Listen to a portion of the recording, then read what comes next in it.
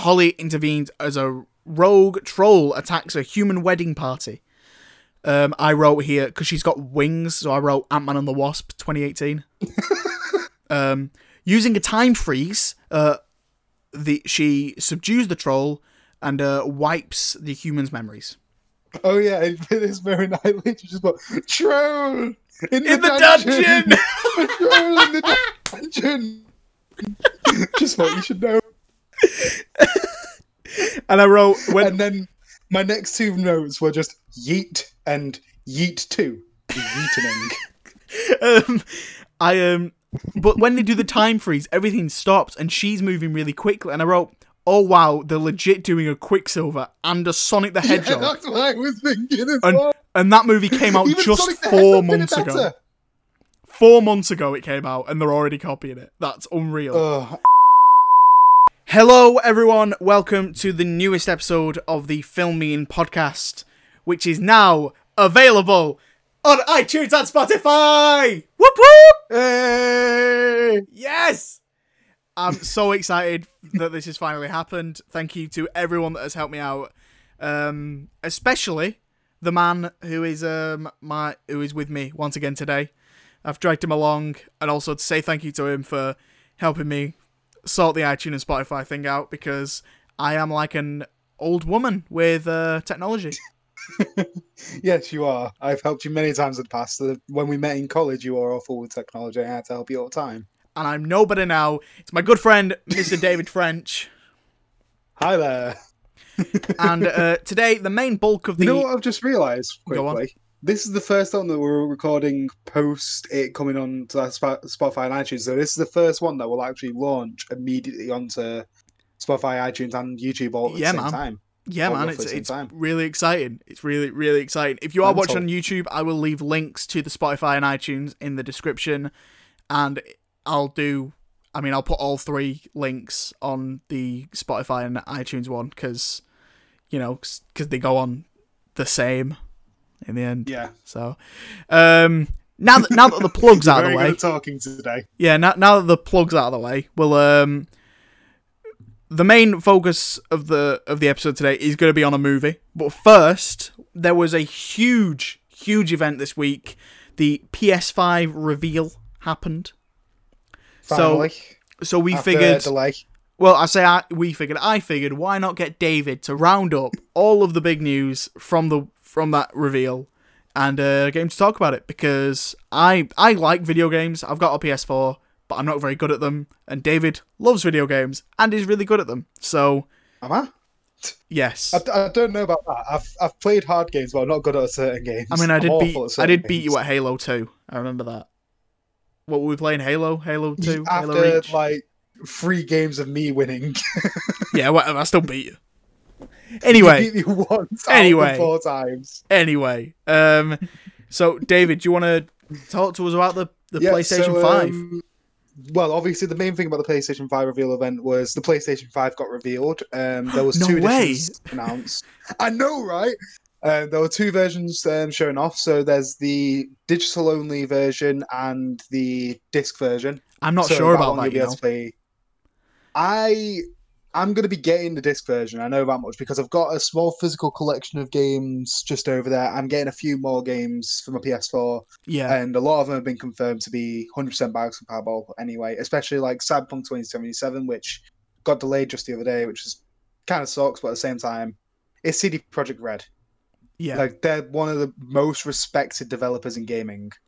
Fair enough. If not the most respected. And they are also the worth the most out of Europe. It used to be Ubisoft, and then CD Projekt Red recently bumped up because of the Witcher series on Netflix. Oh wow, cool. Yeah. So obviously, like, the PS5 got revealed. I love the design. I think There's it looks great, memes, and I love the memes. But compared to the Xbox Series X, the Xbox is literally just a box. It's just a box, and they're sticking to the name. Yeah. At least they're sticking to the tradition of, make a box. But the PS5, it looks sleek. It looks smooth. It looks futuristic. Unique. It does look futuristic. It doesn't have like that little weird V thing that the dev kit that got leaked has. which I'm kind of sad about because that would have been really funny. I absolutely love the controller. Just been like a pizza holder. The controller, I love the black version of it. I'm not a fan of the black and white. I prefer the all black or all like I imagine an all dark red of that will look insane. Oh yeah, that'd be amazing. That would be beautiful. So, getting on to the games, there's a lot announced. Quite surprisingly, to be honest. I heard there was a brand new GTA game announced, and everyone's really excited to play a brand new GTA game. Yeah, but yeah, I'll get into that in a minute. But the main thing is, when you compare this event to the Xbox Series X gameplay reveal event, they didn't show much gameplay in that event. Whereas in this one, we saw a shit ton. Like, we saw loads. Okay. Almost every trailer had a bit of gameplay. And I was very happy about that. So, the main one that people are annoyed about is GTA 5. That's being ported again to a third generation of consoles. But with the addition of GTA Online going free to all PS5 owners. That will be good. PlayStation exclusive at first. Because, you know, like they have a deal. I think they had a deal with Sony originally when GTA 5 originally came out. It went out on PS3 first, GTA Online. Like PS3 owners were able to play GTA Online first through GTA 5, and then I think a month later, Xbox like 360 owners were able to play it. Oh, cool. But yeah, so GTA 5 is finally getting ported. Apparently, so with GTA Online being a free-to-play thing, people are wondering what the whole point of getting GTA 5 in general would be, because the main reason people buy GTA 5 nowadays is for the online. Yeah. And so there's some speculation that there might be that a possible abandoned DLC, because there was supposed to be a story DLC originally for GTA 5. And if there is, I'm 100% down for that. If it's something like Undead Nightmare. Oh, yeah. Imagine Undead Nightmare but with Alien. That would fit so well for GTA. It would be perfect. Or like an actual proper expansion on the story of what happens to the characters afterwards if you get the canon ending. I think the canon ending is everybody survives. Cool. But yeah, so there's GTA 5. Spider-Man Miles Morales was shown off during the event. Yes! And Pappy! There's been a bit of there was a lot of confusion with that at first. People were thinking that it's, you know, a remaster plus an expansion. Then there were things of, no, it's like a full sequel. And now it's been fully confirmed by Insomniac that it is a standalone expansion style thing, similar into the vein of Uncharted: The Lost Legacy, which is a very good game, and it's just smaller in scope, but brings new ideas. And they recently, yesterday, they revealed a few more details about it. Yeah. Miles Morales was in the first Spider-Man game. He was really fun. Yeah. He had a big teaser at the end and showed off that he, got bit by a spider. He's got the spider powers now. Yep. And this is going to be apparently his own thing. There's the few little details of, so when you're playing Spider-Man, I think it was in 2018. Yeah. So Spider-Man PS4, as we all call it. So when you're playing Spider-Man PS4, you can see that, Spidey has a lot of experience with web slinging. But in the trailer of Spider-Man Miles Morales, you can see that he's flailing around a bit and he's a bit more, nervous about swinging. And I love that little detail because this is all new to him. This is a year after the events of the first one, and I cannot wait. I love Spider-Man PS4. I adore Miles Morales. He's probably the best Spider-Man out of the comics and anything in general because he's got... I've heard the same story of Uncle Ben dying over and over and over again, and I'm sick to death of it. Well, we the reason I got a PS4 over an Xbox was for Spider-Man PS4 was for that Spider-Man game, and to now see that there's a new one coming out, then that has basically sold me on the PS5 already. Yeah, so Insomniac also announced another game, which is Ratchet & Clank Rift Apart. It's I believe, a sequel to the Ratchet & Clank, I think it was 2016. I'm not 100% sure, but Ratchet & Clank got a remake in, I believe, 2016? It launched with the movie as well. Oh, yeah, I think that was 2016 then. 2016, yeah, 2016. So the remake, reboot, I'd say, more than anything. Yeah. was released in 2016, and it was incredible. It was gorgeous. It was so fun. It was smooth and funny, and it was back to the roots of Ratchet and Clank. And Rift Apart is looking like it's just expanding on that. It looks beautiful. I've only played one Ratchet and Clank game. I played. Which one? It was on PSP. I played one. Up Your Arsenal? It might be. I'm not sure. But I played it. I was like, as a kid, I was like, yeah, this is great. Yes, and I never really understood what I was doing. I was just jumping about. Ratchet and Clank is a fantastic series. It's by Insomniac, who, oh wow, they did the original Spyro trilogy. They've done Crash Bandicoot as well. I learned this week. No, that was Naughty Dog. Naughty Dog, yeah. Sorry, they did The Last of Us. The Last of Us 2. Yeah, yeah, they did The Last of Us and The Last of Us 2 and Uncharted. They went from putting pants on a Bandicoot to killing your child in the first 10 minutes of a game and making you cry. Spoilers for the first Last of Us. You've not played the first Last of Us by now. What are you doing with your life? Let's be honest. Hey, I'm halfway. I'm like a quarter of the way through it, I think. I'm not sure. Shut up. Anyway, so yeah, Ratchet and Clank Rift Apart. That's I don't know when that's releasing. I don't know when any. The only one that I know is releasing anytime soon is Spider-Man Miles Morales, and that says holiday 2020. So cool. People are thinking that it might be a launch game for the PS5. Yeah. Square Enix showed off a game called Project Athia. I don't really know much about this. I didn't really watch anything about it. It looked okay. It looks beautiful. Once again, like all the next gen games are doing. Is that the one Gran that got Turismo 7? Is that the one that got released a few weeks ago? Like all the rocks collapsing. Do you remember that? There was like test footage released a few weeks ago. And it was like... no, that was that was a Epic Games thing. So what they did was they did an Unreal Engine 5 like test showing off the new engine and how gorgeous it can be and how good the lighting can be. Right. It looks amazing. Yeah, that did look really good. But yeah. So yeah. What was I going to say? Yeah, Gran Turismo 7, developed with Polyphony Digital, I believe. Yeah, it's more Gran Turismo. Racing games just always look good. They always look good. Especially on the PS5. Drive Club looks gorgeous, especially for its time. The newest Gran Turismo Sport looks incredible still. Stray, which is a cyberpunk game thing. I don't care about this personally. I just don't. I think it looks fine, but it looks more like it's aimed at weebs. So if you're a weeb, you'll enjoy it. I used to be. And then I, had sex. So, I was going to say it. I'm glad you said it. Yeah. So Returnal, a new franchise from Sony, was shown off during the event.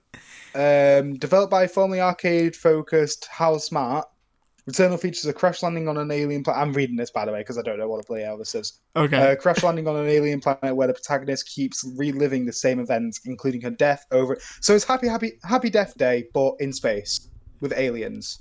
Cool. Okay. I think Sackboy, A Big Adventure. The older people in the audience were actually really annoyed that you didn't say Groundhog Day. You know what? I'm going to say Groundhog Day. Well, it's more Happy Death Day because you see it... Actually, no, it does. You know what? Because I'm going to be recommending Groundhog Day later anyway. I probably should have said Groundhog Day. No, screw it. We'll do Happy Death Day. Happy Death Day. Sackboy, A Big Adventure, developed by Sumo Digital. That's the bit that I don't like. Immediately, I'm annoyed that it's not Media Molecule, who did the original Little Big Planet. I was going to say, Sackboy is Little Big Planet, isn't he? Yeah. So Sackboy Big Adventure is the latest game in the Little Big Planet franchise. It features action-oriented gameplay and 3D platforming rather than the 2D from the first 3 games. Okay. That's all we have to know. All I want to know is, will there be a level-like creator? Because that was the main pull of Little Big Planet. You could make your own planet, basically. Oh, cool. You can make your own level.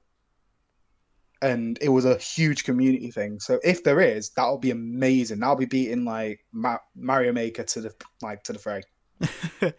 Destruction All Stars, just a Destruction Derby game, I guess. Kena Bridge of Spirits, don't know. at all. Not a clue. Features Pixar-like visuals, magical abilities and enemies. Platforming and discovery will play a major role, as will herding up small, cute creatures. Yeah, that sounds alright. That sounds cute. Okay. Goodbye Volcano High. I think it's a hand-drawn art style emotional game where it's kind of it looks like it's going to be a visual novel kind of thing. Oh, okay. So it's looking all right. It's got a very indie style kind of feel. This one I'm very excited for. Oddworld Soulstorm. So the Oddworld games were the PS1 classic. So there was Oddworld Abe's Odyssey, and then I believe Abe's Exodus. Okay. And this is Exodus. Abe's Odyssey got a remake. I don't know when. I know the name was Oddworld New and Tasty. I think it was 2015. Okay. Been ported onto God knows how much. Yeah, 2014. So Oddworld New and Tasty came out in 2014, and it is amazing. It's so fun. It's the exact same game. It's even got Lorne Lanning coming back voicing Abe. And Oddworld Soulstorm it's remaking the original sequel. And it's looking really good. So I'm excited. Awesome. Cool. Ghostwire Tokyo, which was shown off at E3 in 2019, got another trailer. It's looking cool. That's all I'm going to say.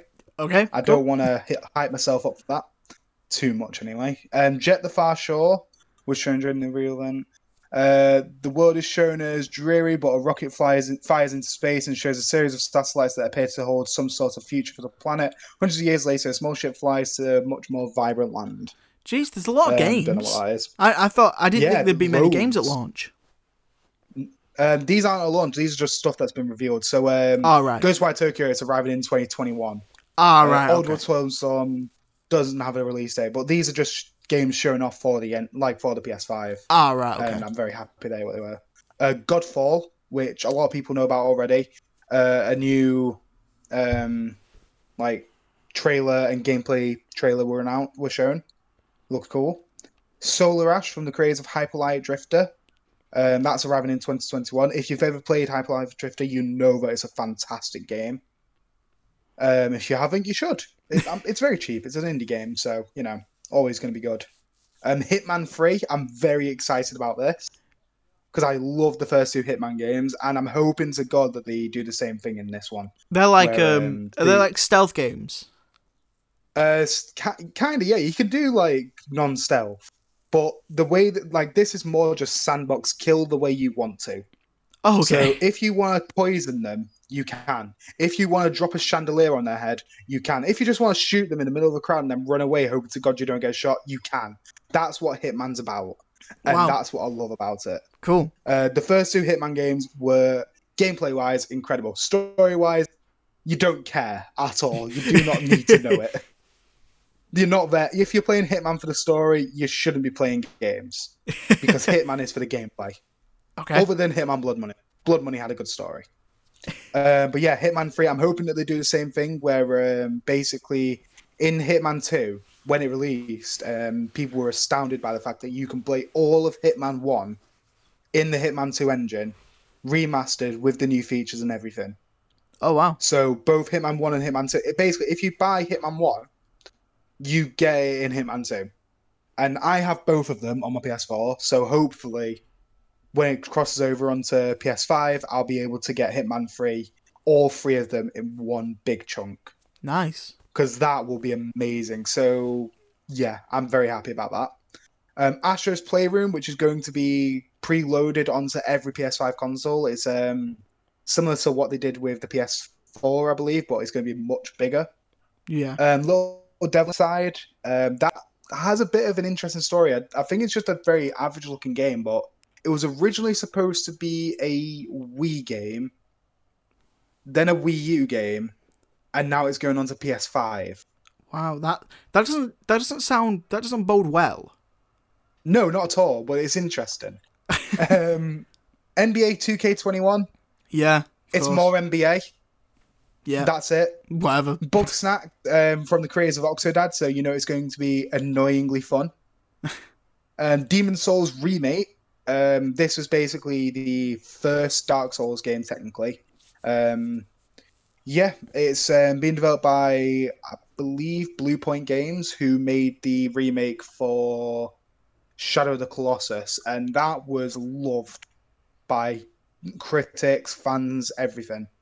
It Okay, was cool. beautiful. They added a few extra little bits. They added Easter eggs to The Last Guardian as well, which was the original developer's newest game at the time. Yeah. So that was nice.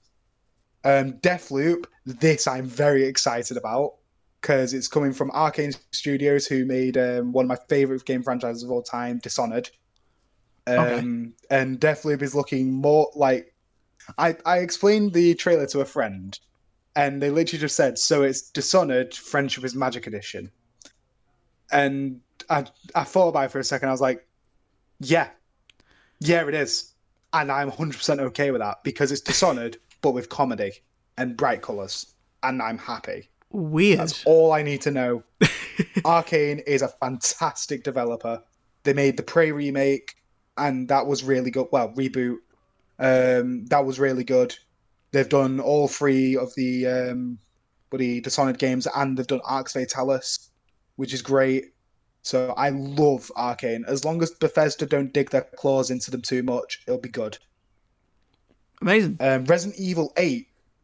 Now, this one was This is the one I heard about. I was waiting for you to mention this. Yeah, Resident Evil Village, as it's actually called, is looking mental. It's a continuation of Resident Evil 7. Your character returns from Resident Evil 7. Chris is in it. And he comes in at the end of the trailer. It's just like, oh my god, Chris, yes. There's a werewolf. And it's Resident Evil. That's all we need to know. It's more Resident Evil. It's more first-person Resident Evil. It's going back to the roots of horror, and I'm very happy. And I think that so, yeah, I think this is also good because like the past, I mean, they've just remade 3 Resident Evil games in a row. So I think it's good that they're making an actual new one. 2, just 2. I thought they did 1, 2, and 3. 1 was a while ago. That was before, they didn't necessarily remake it. It was more of a HD remaster, but they did it, I think, before Resident Evil 7 came out. Oh, right, fair enough. So they've just done 2 and 3 straight back to back. Yeah, 2 and 3 have been given complete new engines. Yeah. And it's third person. 2 is phenomenal. I was going to say, I've heard 2's really good. 3 feels like an expansion to 2, and that's because it was originally going to be a DLC to 2. But then they decided, we're going to release it as a full game for full price, even though it can last up to 4 hours max.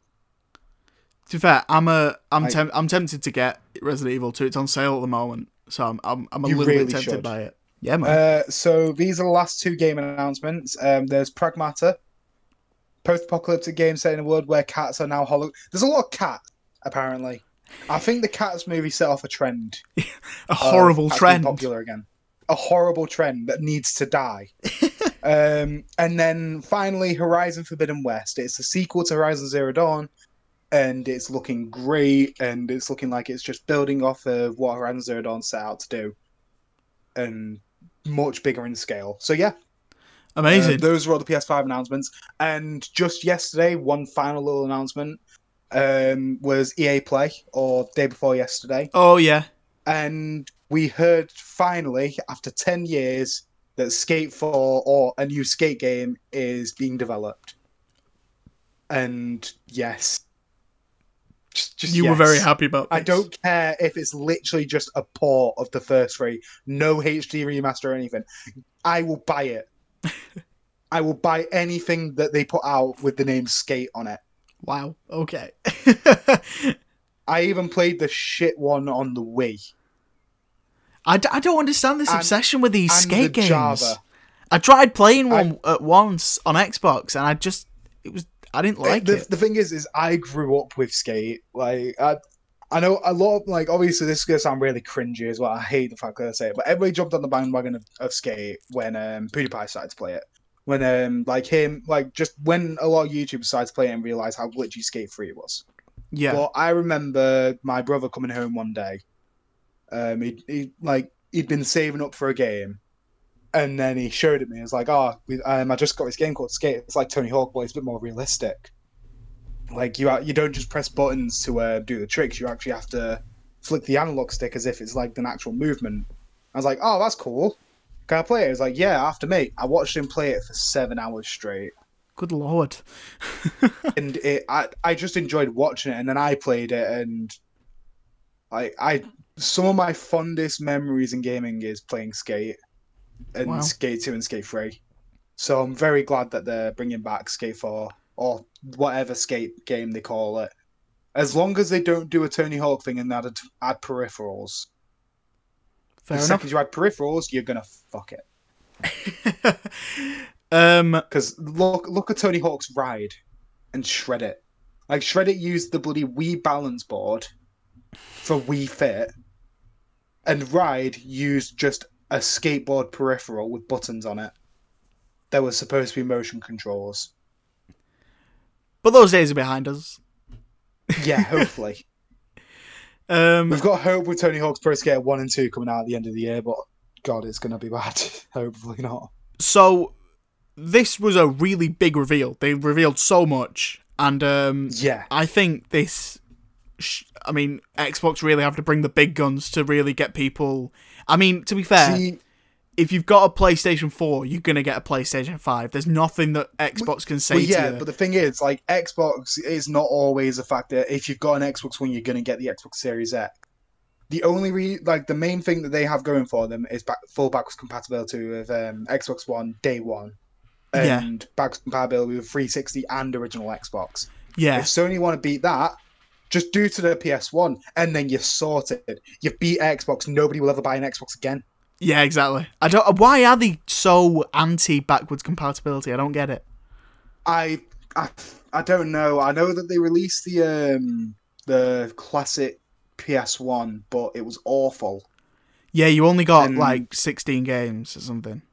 Yeah, and you couldn't like buy more through the internet or anything like that through or people had to hack it to get more on it because there was supposed to be more games on it. And obviously the license didn't come out because the second that you put in a USB keyboard and then press, I think it was enter on the keyboard, you can access a few extra games immediately. Oh wow. And you can see that the source code for other games, like Toy Story 2 from PS1, you can actually play that on it. Jesus. Yeah, like that's a classic game on PS1, weirdly enough, because it was a great platformer, but I don't know. I really don't know. I really hope to God that they just decide, you know what, people want this. Let's just give it them. And they can make a profit anyway. Like Nintendo did it with a what was it? But digital console or something like that. Like Nintendo did it on a Wii and Wii U. You could buy from NES all the way to the N64. The only games that you couldn't buy on the Wii were GameCube games, and that's because GameCube games were playable on Wii. Oh, right. Disc. Cool. And they did the exact same on Wii U. And it was great. Yeah. They haven't done it with Switch yet, but there's hope because they have the Nintendo Switch Online, SNES stuff, and NES stuff. So people are hoping that they do N64 and then I doubt GameCube. I really doubt GameCube. N64, yeah. GameCube, no, I doubt it. 100%. They'll just start porting them. Yeah. Well, there you go. That is the entirety of the PlayStation 5 reveal. Thank you very much for rounding that up, David, because I didn't want to. I like talking about games. Let's move on then to the main focus of this episode. There was a movie came out last week. We could have done it last week, but I didn't. I had Sam on instead. So we're doing it this week. It is the brand new Disney film. It came exclusively to Disney Plus because COVID happened and they didn't want to put it out. And I understand why now. It is Artemis Fowl. Now you will believe.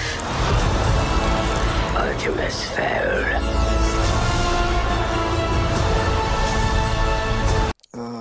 More like Fartimus Fowl.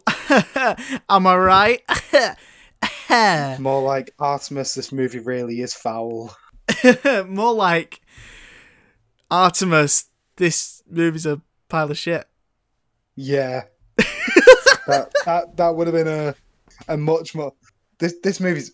Right, just so the way that we decided to do this, by the way, was we said that we were going to make notes. Yeah. And so I counted my notes yesterday. I made 80. It's an hour and a half. Yeah, it's a 95-minute movie. It's literally a 95-minute... That's including the credits. Yeah, that's including and I made 80 notes. So minus like 10 minutes from that, I almost have a note for every minute of the movie. Just saying how it's bad. I think I wrote down one note where it made me laugh literally once. And not even a laugh, more like just a nose snort. So what we're going to do, as always, we're going to go through the plot on Wikipedia. And I was genuinely surprised that there was one. I honestly did not think there would be a plot on Wikipedia, but Artemis there is. Fowl is a adaptation of the book that is bad. There you go, that's the plot. Yeah. Amazingly, this movie was directed by Kenneth Branagh, who has directed many Shakespeare plays. He's also done Thor, the first Thor movie. He did Murder on the Orient Express. There are others. But he's quite, if you think Kenneth Branagh's directed it, he's a decent director. And this movie, at the moment, just going to check the critical response here. Okay, it's got 10% on Rotten Tomatoes. And it's got 31 on Metacritic. And let me just check the IMDb. That's way too high for this movie. The IMDb is 4 out of 10. To put that into perspective, very, very generous. I think The Room is at 4.3. Yeah, but The Room is actually enjoyable to watch. Yeah, at least with The Room, you could just laugh at how shit Tommy Wiseau is as an actor. And this, you just can't. Right. No. So we'll just do this. Okay, so this is Artemis Fowl. On the coast of Ireland, a media frenzy descends on Fowl Manor, where a stolen collection of world-famous relics is linked to wealthy businessman Artemis Fowl. This isn't really brought up again. Did he steal them, or was he framed? I think... see, it reveals later in the movie that he's stolen treasures, but they're just water in bottles. Yeah. Does he liquidate them into water somehow? I don't know, but he's stupid rich, so why would he steal loads of art?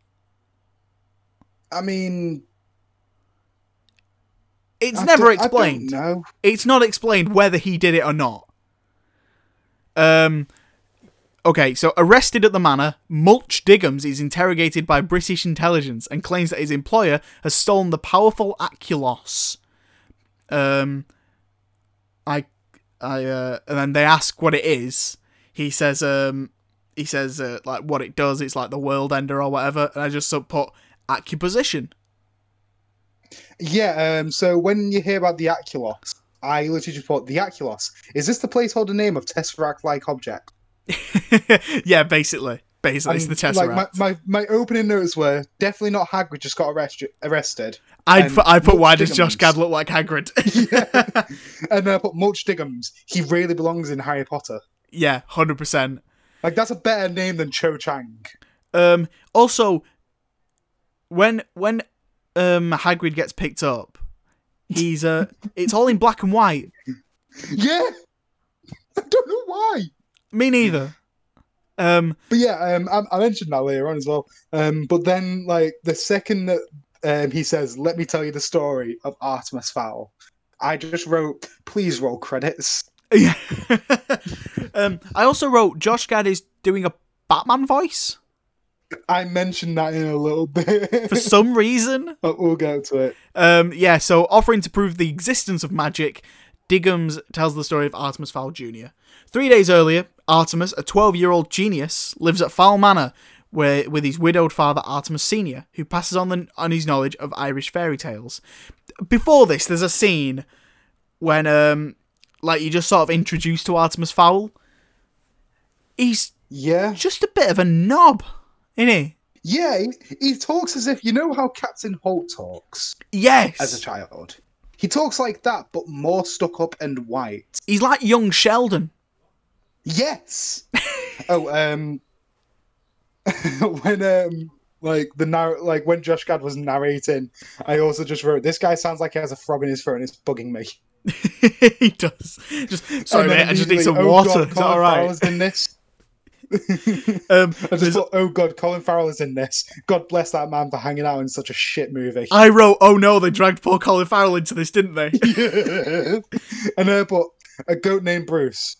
Oh god, that's what kind of film this is. There's a shot of him skateboarding, and he like gets airtime, and I wrote airtime, baby. Oh my god! I actually just thought, oh god, he uses a solo wheel to travel. God help me. And then immediately after, I'm not even 10 minutes in. Oh my god! But like, they also like mention all of the things he's done. So he's like an architect. He's beaten someone, the best chess player in the world, in 5 moves. It's like, we get it. He's smart. Okay. Be really funny if that's not even possible. Like the chess in 5 moves. Actually, yeah. Hold on. Oh my god! You actually Google it. It is. I'm gonna Google this. Minimum moves to win a chess game. Oh wow, you can beat people in only 2 moves. Mad. Okay, fair enough film. GG. You're still shit. GG no ream. So Artemis Sr. goes missing from his boat, the Foul Star, accused of the theft of several priceless artifacts found aboard. And Artemis receives a call from a hooded figure. Holding his father captive, the hooded figure gives Artemis 3 days to recover the Aculos, which Artemis Sr. has stolen and hidden. See, I made so many notes during this moment just saying, I can already tell you Colin Farrell is going to die. Yep, he's dead. That happened quick. Oh god, the narrator is back. Artemis's reaction to his dad is just, ugh. Oh, he isn't dead. I honestly don't care. There was a moment when, Colin Farrell earlier on, he's trying to teach him about fairies. And he's like, you've just got to believe in them. And he says, I want to believe in you, Dad. Because he always goes, like, off on weekends away. And so my dad, I was sat watching it with my dad. And he said, that's a bit heavy. And I said, yeah, man, he's only 12. And he said, well, he is super smart. And I said, yeah, that basically makes him 30. So God. You might as well just recorded the conversation between you and your dad. Yeah, you know what? I tried to at the end because my dad got so incredibly angry at this movie. It's so funny. So funny. I actually I made a note just after all that, just saying this film is always trying so hard to be smart. It's legit trying to be National Treasure, but with a kid instead. Just make National Treasure free, Disney. Fuck this shit. So then the butler, but he's not a butler. You can't call him a butler. If you call him a butler, you'll get angry. He's got very blue eyes. I still don't even remember his name. He's called Domovoy Dom Butler. His last name is literally Butler. So he's a butler. But no, he's the bodyguard. And I've every time I refer to him now, I call him the butler. But also, I really want to call him Heimdall. Because he's got like... Yeah, he does have really blue eyes. He has really blue eyes. He looks like he's supposed to open up the gate. So Artemis' bodyguard, the butler, shows him a hidden library where generations of fowls have catalogued proof of the existence of magical creatures. Honestly, I kind of zoned out during this moment, so I just didn't write anything. Yeah, I imagine I had something to say. I wrote as well, odds on the person who kidnapped Colin Farrell being his mum. But obviously, we also don't get the answer to that question. We don't know who that woman is by the end. Nah, sequel baiting, man. Yeah. It's going to get a sequel easily. It's amazing. Also, I wrote here, it feels like there's been about 15 minutes cut out of this already. This movie feels so choppy. And they go under there. And at this point, I was talking to my dad and I said, I'm going to compare this, maybe unfairly, because it's a very different movie. But I kept thinking of Kingsman, the first one. Because, it's bare bones, similar kind of plot.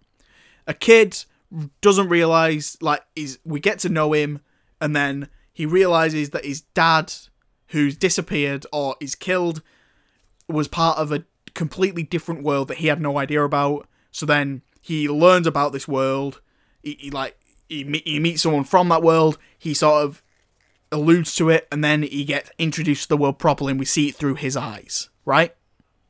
This, it's nothing like that. The butler runs downstairs and is like, okay, here's everything. It's all real, whatever, yeah.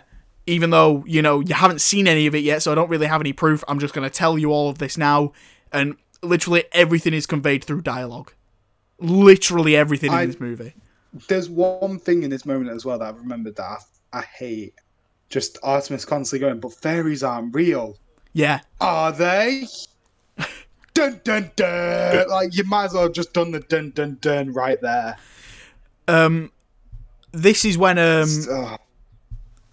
so bad. It says I've written here, the narration is also super confusing because, like, Josh Gad, I hate it.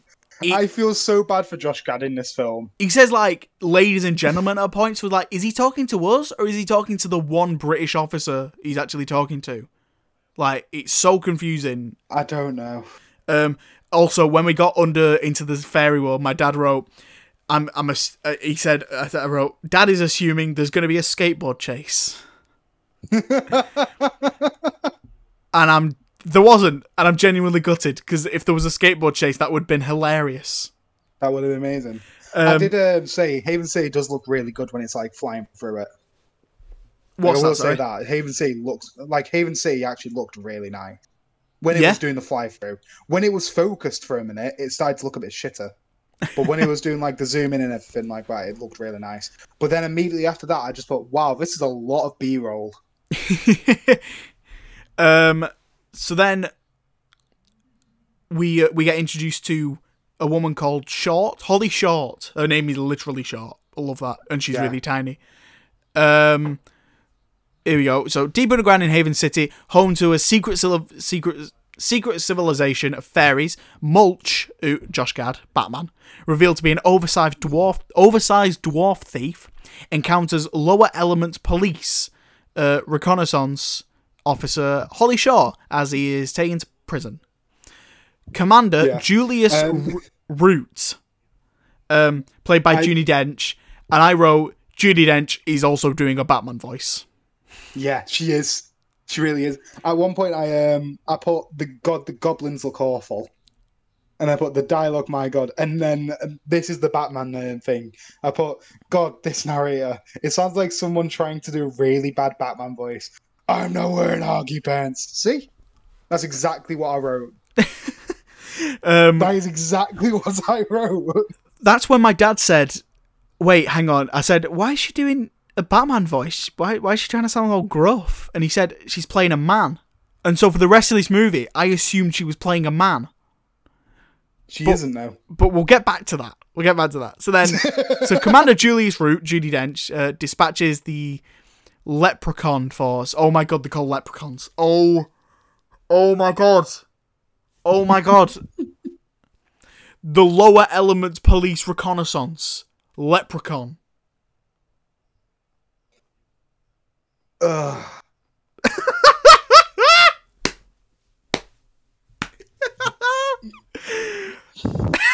This movie.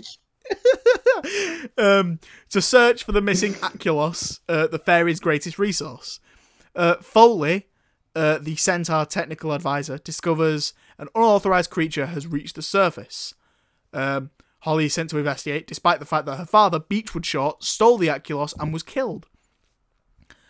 I wrote 3 notes in between this. I put that it was when it went back to Artemis, because it missed a bit, by the way.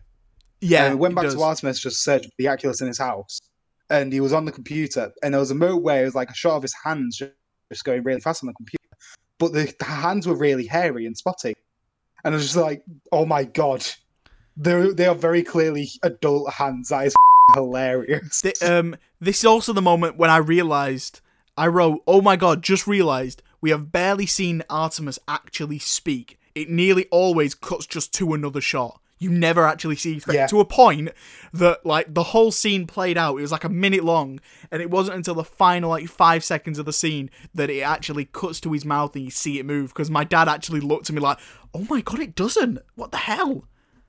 And you notice it. Once you see it, you notice it all the way through the movie. You never see him speak. I did notice that a fair bit. I was wondering what... there was definitely a lot of ADR on there. Oh, and the ADR is so bad in points. So bad. This movie gets worse and worse. At one point, I also just put, Rachel, where is she? And then I wrote that random neigh from the centaur. What? He just neighs out of nowhere. There's just one neigh. And it's really quiet. And it made me piss myself laughing because it's just so out of place in the scene. Like the music's playing as well. You could just barely hear the neigh under the music. So in Martina Franca, Holly intervenes as a rogue troll attacks a human wedding party. I wrote here, because she's got wings, so I wrote Ant-Man and the Wasp 2018. Using a time freeze, she subdues the troll and wipes the human's memories. Oh yeah, in this mirror night, literally just go, troll! In the dungeon! Troll in the dungeon! Just what you should know.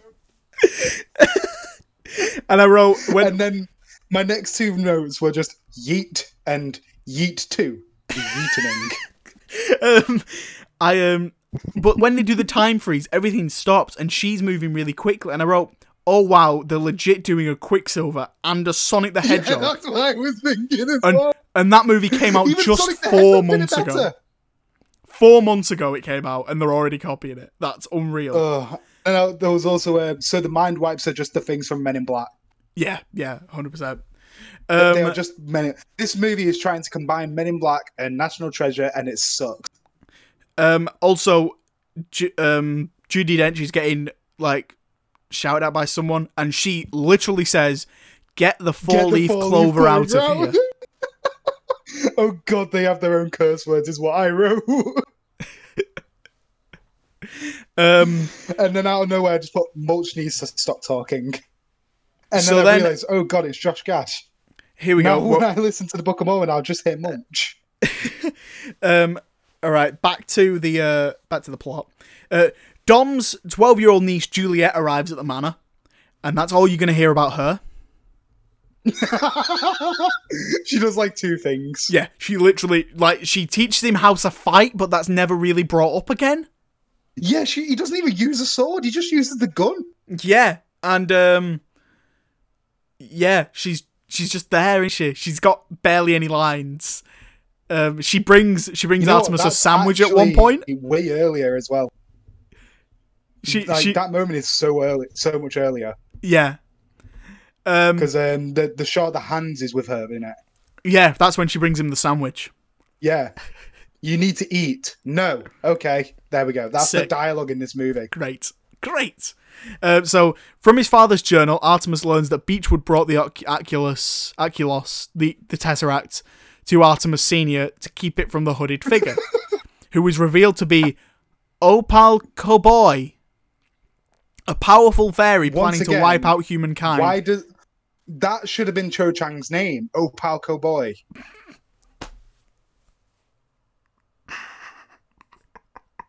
The one thing that this movie does better is naming wizards. God damn it. Mulch Gibbons. So then Dickens even, not Gibbons. Hang on. Yeah, I wrote for the villain. She's got the most generic villain plan ever. Yeah. Ever. Like, she's just, I'm going to take over the world with this Aculos, and I'm going to kill merge the world. Pretty. She's got the plan of King Koopa from Super Mario Bros. She's going to merge the two worlds and rule them. She's literally got Ganon's buddy thing. It's just like, I'm bad, so take over world. Oh my god, it legitimately is the plot from Super Mario Bros.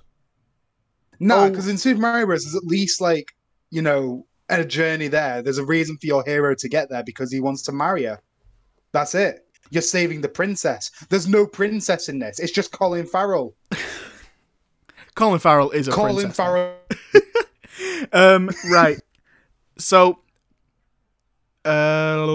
studying his father's notes, Artemis sends Dom to stake out the Hill of Tara. Holly, determined, the fairy, determined to clear her father's name, disobeys orders and flies to the Hill of Tara, where she finds Beechwood's ID tag, but is captured by Dom and imprisoned inside the manor. See, I think at this point, I don't know whether it was at this point or whatever, because I just didn't write a note for a bit, and I didn't time code it or anything. But I put, did this film just lag, or is that just a streaming error? I genuinely can't tell with this film. And there's a moment, I realized later on, it lagged. Yeah, it lagged again later on. I know exactly what you mean. Around. That because I had to rewind it. There's a moment I've got here. Yeah. They just slowed the footage down when they're doing the time loop again in a bit. Yes. They like it sort of lags, and I said, "Dad, did you see that?" He said, "What? It lagged." He's like, "Did it?" So I backed it up, thinking, "Okay, it won't do it again," and it did it again. It's not a lag. Yeah, that's the actual edit in this movie. Lag. It's so weird. God. It's so weird.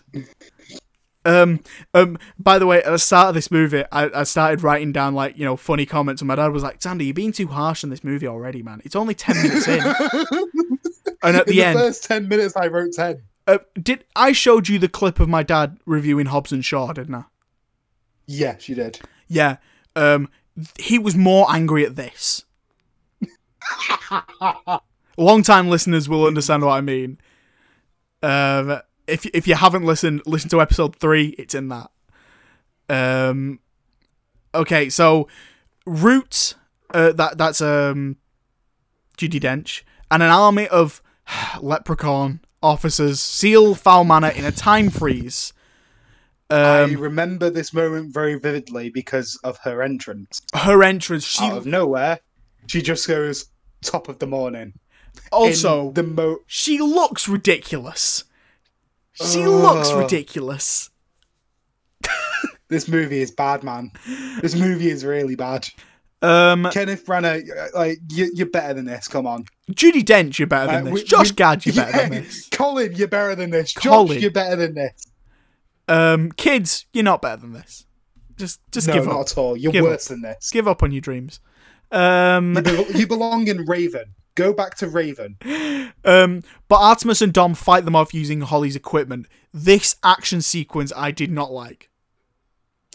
I just put, I can't tell what's going on in this fight scene. There's so many cuts that make no sense. I physically can't keep up. Because there's 3 cuts missing. I did not like the editing. There'll just be a fairy flying in at them, and then it'd already be on the floor. It's just like, wait, how did you get on the floor? It looked like, have you seen Aquaman? It reminded me of, no, but what it did remind me of, I have seen Aquaman, but what it reminded me of? Taken 3? Yeah. Oh, the shot of the fence. Infamous clip where he goes over the fence. It reminds me of the 17 cuts to go over the fence. But in Aquaman, the action sequences are shot in a very interesting way. So they're sort of far away, but then they zoom in and they come out. I really like the action sequences on Aquaman, and it kind of looked. Aquaman were really good. It kind of looked like they were setting it up to do that again, but then the choreography just looked odd. The camera movements looked really odd, and then the editing just really killed that action sequence for me. I think it's because what would have happened is it just didn't look good when it was, edited, with those sequences. So it's just I just cut the bits where it zooms in.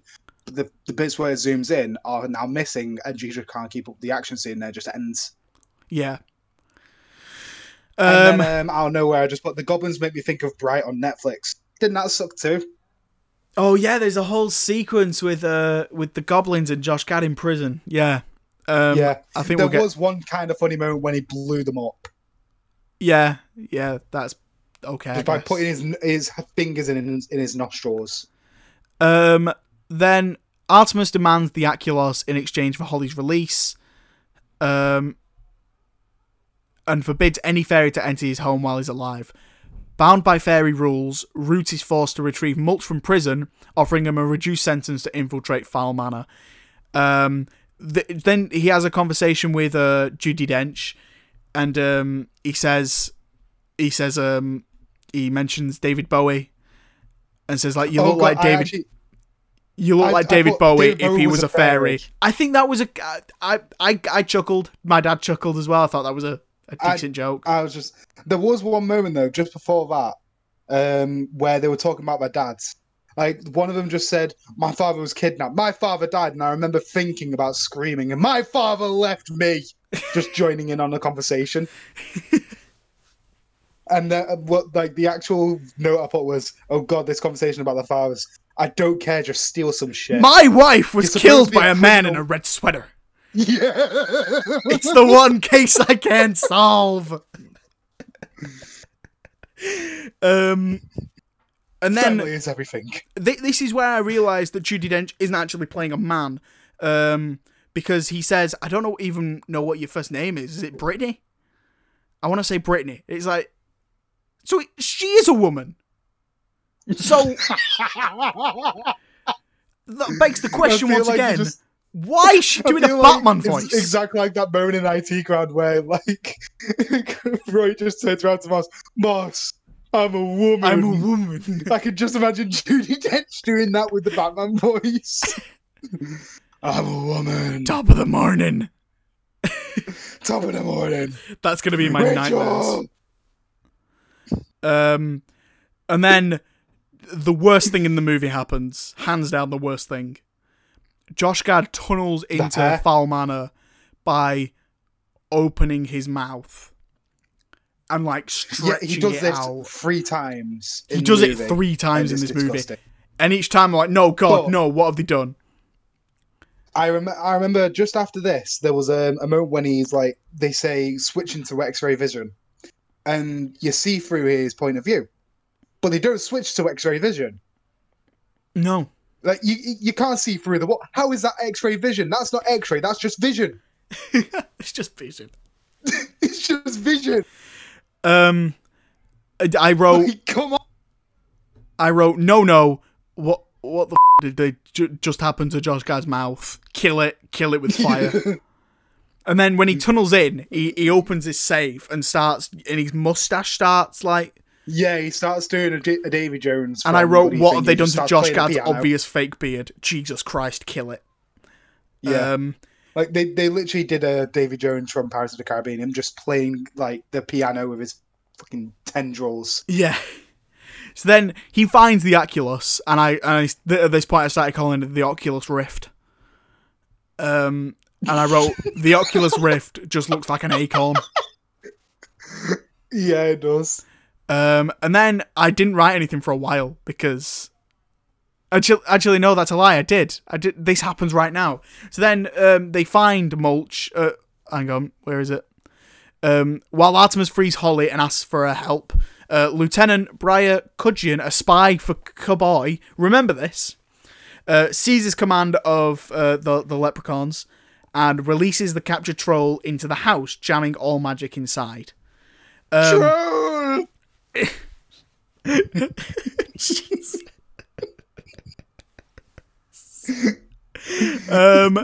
So then that's a pretty accurate impression of him.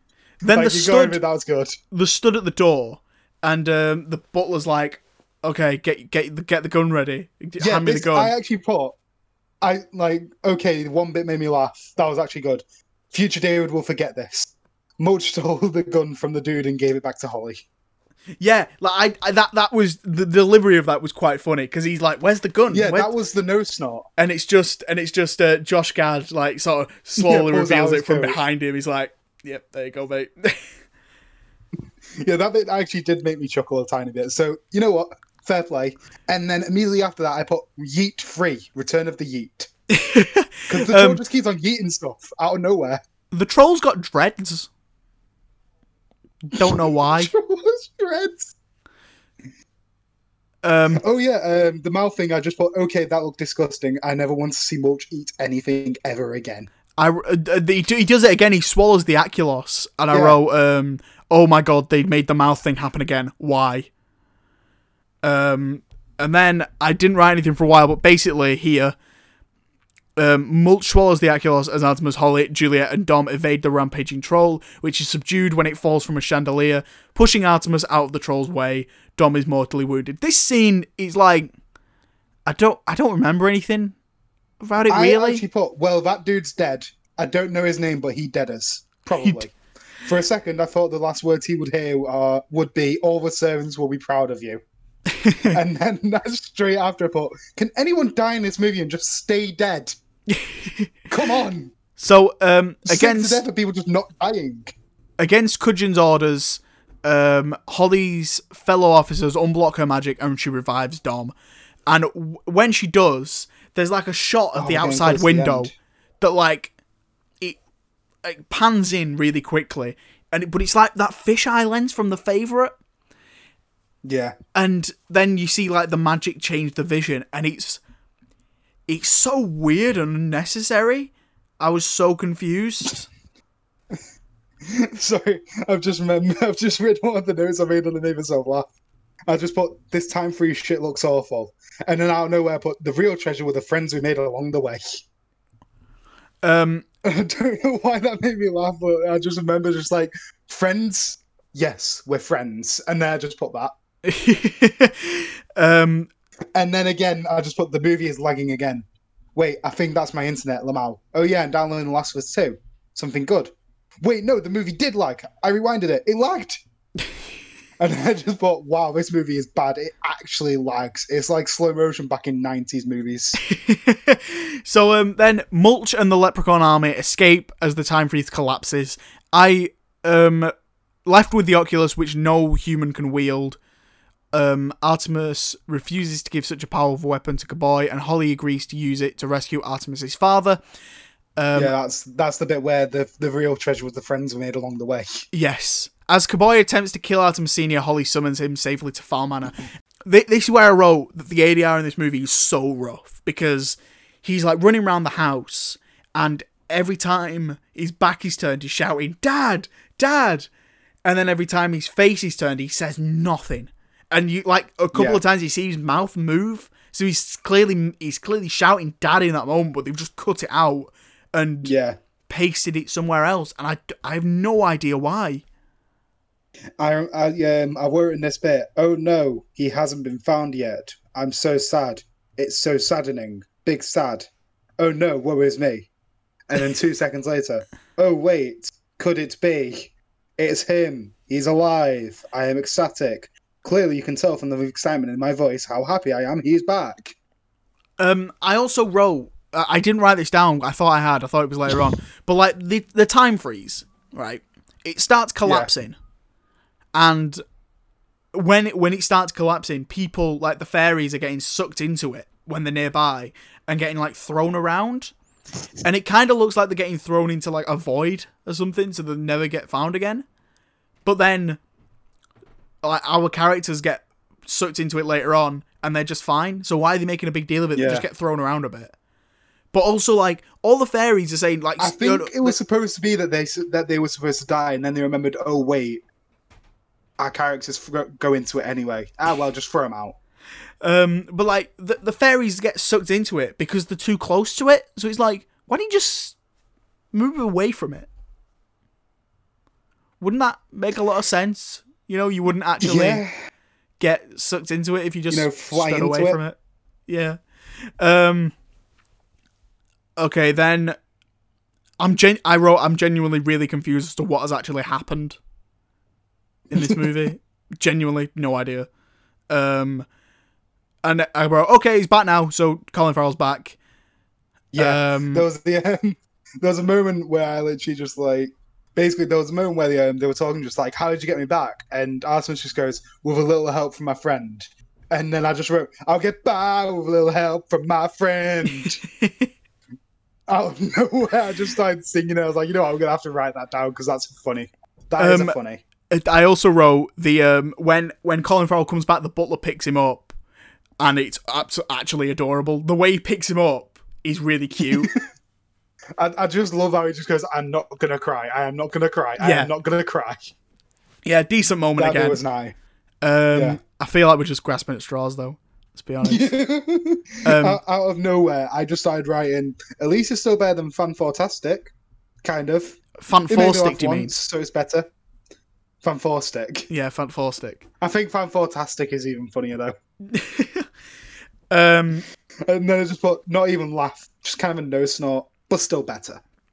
So, reunited with his son, Artemis Sr. tells Holly that her father gave his life to protect the Oculus Rift, giving her a list of Kapoi's accomplices. Holly returns the Oculus Rift to Haven City, where Root, back in command, directs her to investigate every name on the list. Artemis calls Kapoi with a promise to come after her and joins his father and Dom in a helicopter. When he does that, he starts walking away. He's in a suit and sunglasses, and I just wrote Men in Black 4. Yeah, I actually, in this moment where he was on the phone, she was just like, "Who do you think you are?" And I just wrote Ray Skywalker. Ray Skywalker. Yes.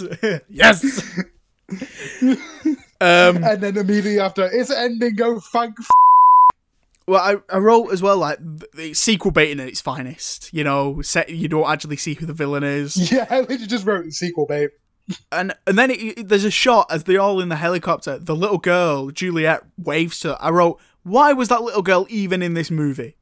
Why? She was useless. And then, so Mulch's interrogator offers him freedom in exchange for help capturing Artemis Sena, but Mulch reveals that Artemis arranged his arrest to prove the incident to the authorities before proceeding to confirm the existence of magic and his own status as a dwarf on camera. As the interrogator calls for backup, the Files helicopter rescues Mulch, and joined by Holly, they fly off to their next mission. When he gets pulled out, moment quickly, yeah, it goes from black and white to color. Yeah, randomly, and I literally thought, why'd they have him in black and white just to cut to color? What's the point? Exactly what I wrote. I also wrote, oh god, he's doing it again because he's pulled something out of his throat again. Yeah, he did. I just thought, oh god, he's doing it again. He did it.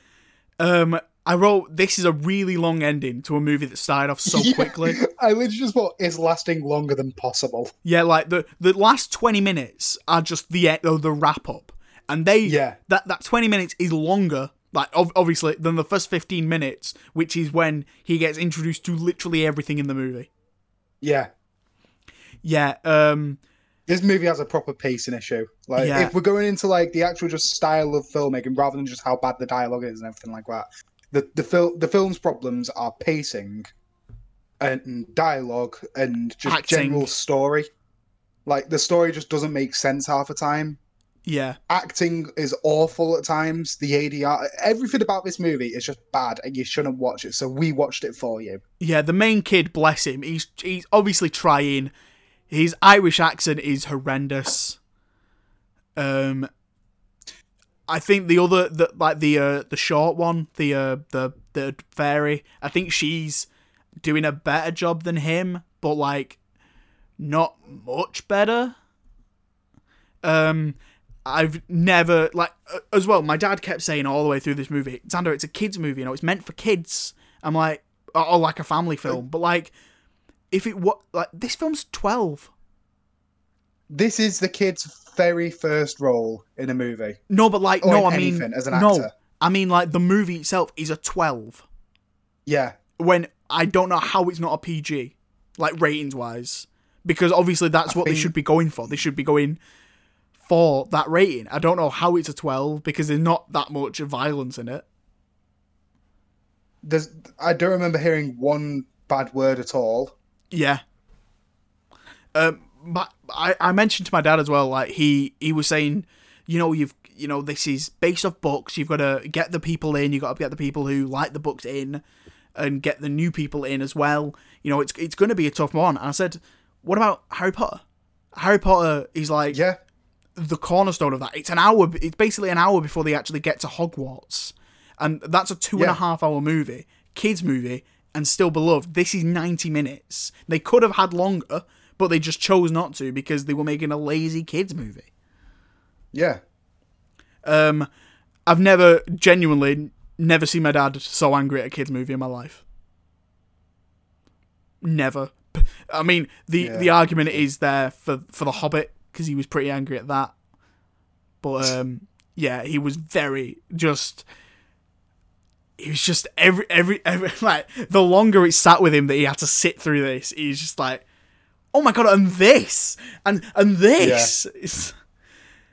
Yeah. This... I don't understand how this movie made so many mistakes in an hour and a half. I'm reading the reviews on Google, and one of them is 5 stars. My 6-year-old son and I cannot stop watching this movie. He is in love with it. He's 6. He doesn't know what a bad shit is compared to this. He doesn't know what a bad smell is. He hasn't lived. Also, it's a 12. Why are you watching it with your child? I wrote that, like, for my final notes, I wrote, this movie is completely incomprehensible. The plot makes little to no sense. There is clearly a lot left on the cutting room floor. And the acting is just atrocious in parts. There is clearly a lot left on the cutting room floor. A movie like this only comes along once every couple of years, and I'm so glad that it's Disney's turn to have such a massive stinker. And as it's one of the biggest releases for them to have straight to Disney Plus so far, it's going to be really interesting to see what happens from here on with Disney Plus. Yeah. Because, like, if they were actually putting quality content on there, then everyone would be like, oh, yeah, the new Disney Plus movie's out, great. But now, every time someone says Disney Plus movie, they're going to be like, oh, it's going to be another Artemis Fowl. It can't be just a dumping ground for them to put the movies that they don't think are going to make money. Disney Plus is basically their new, like, straight to DVD and straight to VHS. Yeah. That's exactly what it is. That's the new norm. And that is really, exactly what it is. And it really angers me that they put the bad movies straight to streaming, and then they'll put the good movies in cinemas and then wait like 2 years before putting them on Disney Plus. It's really infuriating. It just sucks, but at the same time, like, Netflix originally were doing it, but in recent memory, they've been getting some really big names. Like, they got Martin Scorsese's new movie. Well, like, at first, Netflix movies, no good. Netflix series, really good. But now, they're really pushing for Oscars. So every year now, there's going to be a Netflix movie in the race for Best Picture. There's a lot of mixed bags in Netflix now. It used to be literally just you're watching Netflix for TV shows and for classic movies. You're not watching it for Netflix original movies. Now, there's a lot of good Netflix original movies now. Yeah, there are a lot. And so, like, Disney needs to realize that Disney Plus isn't just a place for exclusive shows and streaming and nostalgia. And to put you can put the lower budget film. You can put, like, the really good ones that not many people are gonna see. Even if it is just because it's Disney. Yeah. Still, not everybody would have wanted to watch, like, Artemis Fowl. I'm of the mind that they should have put Black Widow on Disney Plus back in May when that was meant to come out. So does David Harbour. Yeah, because, like, that would have done so much for Disney Plus. Because, like, oh my god, they're going to put actual movies on this. Wow, yeah, let's do it. Yeah. But instead, the movies we get are this absolute tripe. The only one that I'm looking forward to now, Disney Plus wise, is the Phineas and Ferb movie. Yeah. Because that doesn't have enough of an audience to, release it into cinemas. Especially nowadays, considering, like this generation didn't grow up on that. No. That's more for nostalgia. So hopefully that will be good. Because it's the original writers returning, it's original creator returning. So hopefully that will be good. But now, after watching Artemis Fowl, I've got less and less hope for Disney Plus. Yeah, I've lost a lot of faith in Disney and in the Disney content. Plus. Yeah, I think in Disney, I have a lot of faith in because they produce a lot of high quality products. Yeah, but like they released Lady and the Tramp on Disney Plus exclusively, and that apparently sucks. Yeah, like the remake. Yeah, I know. Yeah, and now Artemis Fowl. It was one of their bigger releases. It's a adaptation of a beloved book, and it sucks. It sucks so bad. They've really set the bar low for Disney Plus content. Genuinely one of the worst movies I've ever seen. Genuinely. Yes, 100%. This is... The only joy I got out of this movie was writing notes about how bad the movie was. Yeah, same. If I was watching this on my own, just without having to do it for the podcast and without watching it with my dad, like, I would have stopped 20 minutes in. Yeah, I would have stopped 5 minutes in, because this movie is that bad. Truly, a once in a like couple of years movie that sucks so bad. It's another Cats. Yeah, this is another Cats. Except you won't get the butthole cut of this. We already did get the butthole cut of this. Right, ratings out of 10. 1. Yeah, I'm That's as low as I can go. Genuinely a 1. I was considering a 2 because, like... No, there's not enough to redeem it up to a 2. Like, this movie just does everything so bad. It has 2 moments that I liked, and the rest of it I was just in pain to watch. So yeah, 1 out of 10, 100%. Yeah, big stinker there from Disney. Artemis Fowl. Yeah, stay away, man. Stay away. Right. Stay away. Or if you've got your own podcast, watch it and experience our pain. No, don't do that. Don't do that. No, just listen to our podcast instead. Cancel yours. Yes, of course. It's now available on Spotify and iTunes. Did you not know? Yes, cheeky plug. Yeah. I that's on my Tinder bio now, you know. Oh, God. I've got host of the Filmian podcast, in brackets, available now on by the way, to the audience randomly, I have also made the podcast into an island on Animal Crossing. Jesus wept. Yeah, I've just named it Film Me In. I wasn't able to call it Film Me An Island because I can't do free spaces, but I'm going to be, like, I've only just started it, so wow. Yeah. Wow. I'll keep us updated. I'll let you know the updates on the Film Me An Island. I'll make the logo, like the flag for the island, the logo for the podcast. Also, you are going to be prepping another segment for us in the next maybe this week or maybe in a couple of weeks. Yeah. I'm going to be reviewing The Last of Us Part 2. Very excited. I pre-ordered it. I've got the special edition with the steelbook. It is beautiful. I have installed it. I have not touched it yet because I am terrified to. Yeah, I'm going to be playing. I'm going to be playing it either tonight or tomorrow. You got to start my playthrough either tonight or tomorrow. You got a couple of days off work, right? Yeah, I've got 2 days off work, so I can play a good chunk of it. I've heard a lot about it. Nothing spoilery, luckily. I won't be doing any spoilers in this review at all. I will do my honest opinions and a quick rundown of how I felt the game played, how I felt the story was, and the characters, what I liked and what I didn't like about just the game in general rather than the story. I don't want to be one of those people that go onto YouTube and just say, this game is shit, this person does this, blah, blah, blah. Yeah. I want to experience this in the best way possible, so I will be taking my time with it. I might be able to do it next week. If not, the week after is more likely. Cool. But yeah, I will 100% be doing a proper review. I'm going to be scripting and everything. It's not going to be my random ramblings like this is. Yeah. I'm going to really, really think about this because I've waited 7 years for this. We all have. A lot of people have waited 7 years for this. And amazing. I played it when I was 13. I really shouldn't have. It broke me. It was the first thing. It was the first piece of media that actually made me cry. Wow. I was basically a stone-hearted son of a bitch back then. Then the second I played the first 10 to 15 minutes of Last of Us, I was weeping. Fair enough, man. Fair enough. So that if Neil Druckmann is hearing this, I love you. That's it. Troy Baker, I love you. I love your music. Come to my house, please. Hopefully he's at Manchester Comic Con next week. Next year even. And if he is, me and James will tell him you said hi. Wait, no.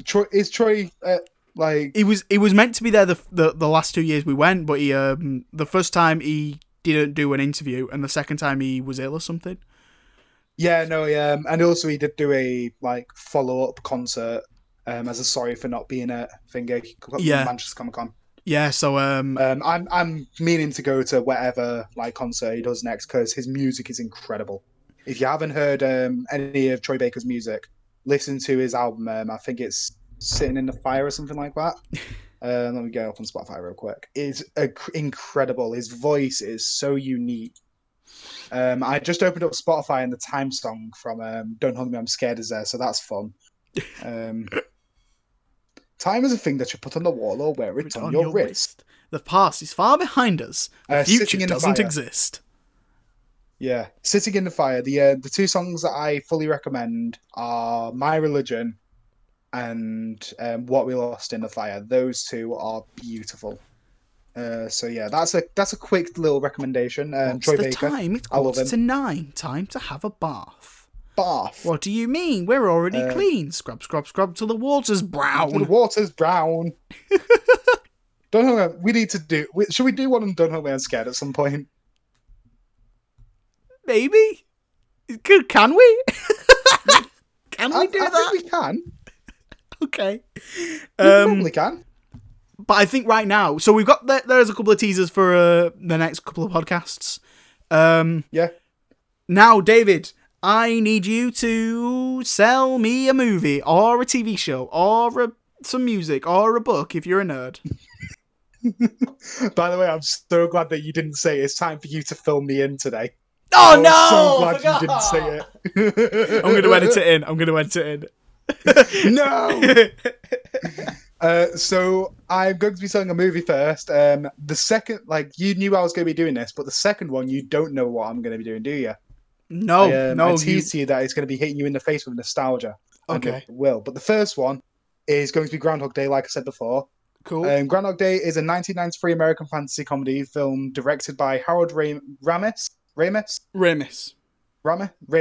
Yeah. And written by Ramis and Danny Rubin. It stars Bill Murray, Annie McDowell, and Chris Elliott. Murray portrays Phil Connors, a cynical TV weatherman covering an annual Groundhog Day event in Puxatawny, Pennsylvania, who becomes trapped in a time loop, forcing him to endlessly repeat the day of February 2nd. I actually watched this because I was watching a streamer do the sequel that is a VR game called Groundhog Day Like Father Like Son. And the VR game was really, really good to watch. It was amazing. It made me want to watch the first one, the original film, because I'd never seen it. It was 25 years later, they just decided, you know what, we're going to make a sequel. We're going to make it a VR game. And the main character is going to be a vlogger. That's so random. It is, but it was a really, really good game. It was a really, really good experience, and I loved watching it. It was a fantastic story. It was a really cool idea. And honestly, video game sequels to movies are always a fun thing. Scarface had it on the PS2 with Scarface: The World Is Yours. It changed the ending of the original movie to the point where you turn around and you shoot the shooter, and then you just rebuild your empire. Wow. And it's great. But yeah. So I loved the original Groundhog Day. I thought it was really fun. Bill Murray was fantastic, as always, obviously. Bill Murray's just great. Yeah. But yeah, it was him in his prime. It basically just follows the events of him repeating the day over and over and over again. And the first time it repeats, he's very confused, he's scared. Second time it repeats, he starts realizing he can do whatever the hell he wants with no consequences because it'll just repeat again. Yeah. And after a while, I don't know how long he's in that loop for. Hold on, I'm gonna Google it because I never found out how long he's in the loop for. I swear the rumor is he's there for 100 years time. or something. It hints at definitely over 6 months because it takes him 6 months to learn something. Groundhog Day time frame. Was trapped in Groundhog Day for 10 years, even though the original plan was to have him trapped for 10,000 years. There you go. Wow. According to the website Wolfnards, which ran the numbers, Phil was actually trapped for 8 years, 8 months, and 16 days. So yeah, he's trapped in the same day for 8 years, for nearly 9 years. Jesus. Like, that is insane. And the way that he breaks the loop is to make the day the perfect day. And he just, at some point, he just starts getting fed up of repeating the day over and over again. And so he just keeps on killing himself over and over. And it gets super depressing. it gets really, really bleak. Like, it's a comedy movie. It's not supposed to be like that, but the second that it starts doing that, it takes a dark turn. Yeah. Because he meets an old man and he finds him dying, and each day that he tries to save him, he can't, because he just dies of old age. That's pretty grim. And that, like, he realizes that that's out of his power, because he starts to feel like he's a god and he can't change that one thing. And that's when the time loop breaks and he starts living a perfect life. In the sequel, it addresses that. It addresses the point of, like, he goes back to the what's it called, the like place where he died, where the old guy died, and he makes him a mural, and it's really cute. So yeah, Groundhog Day, the original, fantastic movie. Really, really enjoyed it. Cool. Yeah, I can't recommend it enough, to be honest. 1993, and it's got better slow motion than Artemis Fowl. I actually haven't seen it. You've not seen it? No, I've seen. Wow. I've seen Happy Death Day. Obviously, the horror reimagining of it. A bit different plot, but not necessarily reimagine it. It just takes the idea of Groundhog Day, reliving the same day over and over. You die instead. Yeah. Yeah, I like Happy Death Day, and I'm sure Groundhog Day is better. So I need to check that out. That's on my shame list. What's your other? The other one. So this one is a TV show from, let me see. So in 2008, the good old days of 2008, when life was simpler and BBC was showing a little series called Merlin, also known as The Adventures of Merlin. Jeez, I never liked this. What? Never liked Merlin. You never liked Merlin? Get out. No. Get out of this podcast. I remember watching, there was, because it's just a, BBC Saturday night drama. Like, that adventure drama. And before, like, the year before, there was Robin Hood, and I really liked Robin Hood. And then that stopped, and Merlin started. I was like, oh no, but it's not Robin Hood. And it only was on when Doctor Who wasn't on. And I was obsessed with Doctor Who. So I was like, oh, well, I'd rather watch Doctor Who or Robin Hood than Merlin. So I just never watched Merlin. You really should, because it's great. It's basically the original Game of Thrones. Imagine Game of Thrones, but it ended better. Okay. Like, it's got John Hurt as a dragon. Yes. And who was it? Colin Morgan playing Merlin. Colin Morgan is such an underrated actor. He needs to be in more stuff. Like, I love him. He's adorable. He's got such a cute face, especially in Merlin. But yeah, it just follows the adventures of, like, the old folklore of Merlin and King Arthur before they were, like, he was King Arthur. Okay. So it's, honestly, I love it. It differs a lot from the folklore, obviously. Like, you got to take it as, just inspiration for it's dramatized, isn't it? 6 seasons. Yeah, 6 seasons. Really, really good. It started showing on the time that I watched it, it wasn't on BBC. It was when it went on to Watch. What's it called? CBBC. Oh, was it on CBC? Wow. Because they started showing, like, cut versions of it on CBBC, so it was a bit more kid friendly, and I loved it. So going back and watching the full episodes now is really, really fun for me, because I never watched the full episodes, and it is incredible. I really, really, really enjoy it. I think it's just a great, not only a great idea for the actual series in general, I think it's just fantastic. Like, it's got a really good production. Like, the dragon for 2008 looks incredible, especially for a TV series. For a BBC. In 2008, they weren't given... For a BBC TV series that wasn't funded very well, Like, it had about the same funding as Doctor Who, a little bit less as Doctor Who because it was a new thing. Yeah. And it's amazing. Like, the dragon looks really good, and John Hurt voices it, so, where can you go wrong? Yeah, cool. Merlin. I maybe need to get... I swear some of it's... Is some of it on Netflix? It's all on Netflix. That's why I'm watching it. Oh, right, cool. There you go. Yeah. I highly recommend watching it. It's really, really good. I really enjoy it. I've watched nearly the first full season. I've not been watching it as much because I had to watch Artemis Fowl, and then I got my Switch, and I've also been in work, so I've been quite busy. That's all right, mate. That's all right. Cool. Merlin, nice one. I'll start off with a TV show. I'm going to sell you F is for Family. Hey, I told you to watch this. Yeah, I mean, I what the fourth season just came out. I've seen the first 3 seasons about a year ago. Really great, really loved it. So I watched the fourth season. It came out this week. Yeah, it's more of the same. It's really, really good. I haven't watched, I think, season 3 and 4. I stopped for a bit because I just fell off of watching shows in general.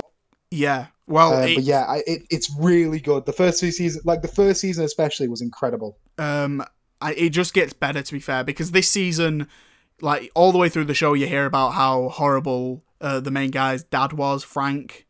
So you hear about how horrible his dad was, and in this season he comes into it and he's this sweet old man, and you sort and it sort of leaves us, the audience, and Frank himself thinking, did I just remember everything wrong, or is this guy playing me? And it's really interesting, that dynamic, and seeing how the family sort of interact with him as well. Bill Burr plays Frank, the dad, and he's amazing, man. I love Bill Burr. Absolutely love him. Bill Burr's great. Laura Dern plays his wife. Justin Long is the emo son. Sam Rockwell is the hippie stoner from next door. And most of the other characters are played by, it seems like, the kid who plays Jimmy Neutron. Yeah, I think it is. Because they all sound like Jimmy Neutron. I'm like, whoa, hang on. Hello, what's happening here? But his dad this season is played by Jonathan Banks. Oh my god, yes. Yes. So that's, it's a really interesting one. It's set in the 80s. So, it sort of plays on the themes of the time, makes fun of a lot of them, about, how they treat black people and how they treat women, and it does it in a really good way, I think. Yeah, F is for Family. It seems like another one of those, adult cartoons, but it's actually really good. It sticks out for me as one of the better ones. It's more than just an adult cartoon, because it doesn't just go into the fantasy style of adult cartoon, like Family Guy, Rick and Morty, and Archer. It is very grounded in reality for a cartoon. Yeah, it is. Especially in the first 2 seasons that I watched, it's very, very grounded in... It could very easily be live action. Yeah. It's just the animation adds charm to it. Yeah, it does, and it allows and it allows for a bit more light-hearted fun. Yeah, it does. But there's nothing extremely wacky. It could just be a normal American Other than, sitcom. the trips and stuff like that. Whenever a character's high or something like that. But that's, no matter what, in any form of media, any kind of trip in a movie or TV show is going to look stupid and weird and psychedelic. Yeah. So F is for Family, really good on Netflix. I finished watching New Girl this week. I've watched all 7 seasons of that. Jesus Christ. Yeah, it's really cute. Yeah, I mentioned it a couple of weeks ago that I started watching it. New Girl the one that had a quick crossover with Brooklyn Nine-Nine? Yes. Where she just screams, "This is a crossover!" Yeah, she does. And all I can think of is Mr. Peanut Butter just going, "What is this? A crossover episode?" Yeah, she does do that in one episode. But yeah, it's a decent show. It's really cute. You all likable characters. It's an American sitcom. What more can you say? Something easy to put on in the background while you're working. Then that sounds about right for that. The movie I'm going to recommend this week, I watched it last night. My dad had never seen it, so we sat down and watched it. We watched The Blair Witch Project. Oh, nice. Have you seen this? The original. I've watched most of it, and I have done a lot of research on it. So it was released in 1999, and it's set up that it was made in 1994. So it follows these three people making a documentary on the Blair Witch. They go into a forest where she sort of hangs out, and they get lost and start getting sort of like, you know, messed around with by the witch. And it's sort of set up at the start as if it's real. So it says the following footage was made in 1994. It was recovered a year later. Here it is. And like the marketing for this movie sort of set up that it was real, and like all the actors sort of stayed away from all the marketing. The main reason I know about this film.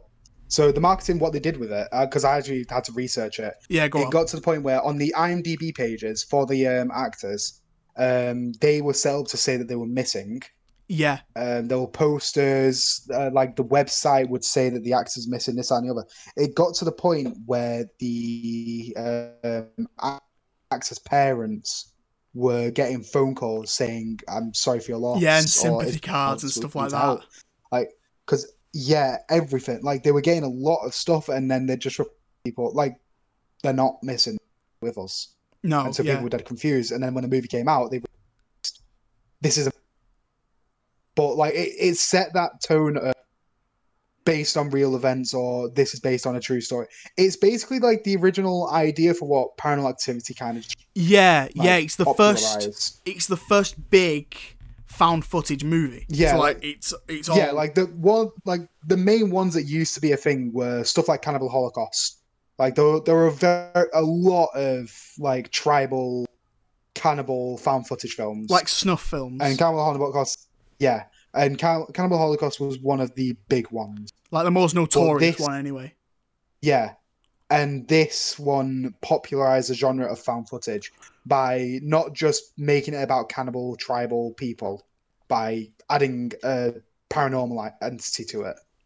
Yeah, it like, and then I said this. Like, I said this to my dad last night. Like it really kicked off the genre, but the thing that like fully normalized it was Paranormal Activity in 2007 or 2006. I think the thing that normalized it for me personally, or in my opinion anyway, was maybe Cloverfield. Yeah, that was 2008, so that's only a couple of years after. But like you start seeing, I thought that was 2004. No, 2008. That one. Mad. Yeah, so like you see it start with Blair Witch, and then there's maybe a couple in the early noughties, and then 2006 Paranormal Activity, huge hit, humongous hit, and then honestly all the way through the 2010s, every other horror film is found footage, and there's some really great ones like Wreck. Yeah, Wreck is fantastic. Yeah, really one of my favorite horror films. But obviously there's loads of stinkers like, most of the other Paranormal Activity movies. But, so the Blair Witch, I said this to my dad at the end, and my dad said, it's alright. I said, it's because really nothing happens. You don't see anything. Also the making of, like, not even just like the making of the film is actually interesting to look into as well, because I'm pretty sure they got like 20 to 30 hours of footage. Yeah, they just filmed. Like, they are just students. Yeah. Like, they were making it just as students. It took them 8 days to make it, that's all, which is nothing for a film. No. And the way that they got funded was through showing it at Sundance. Yeah, they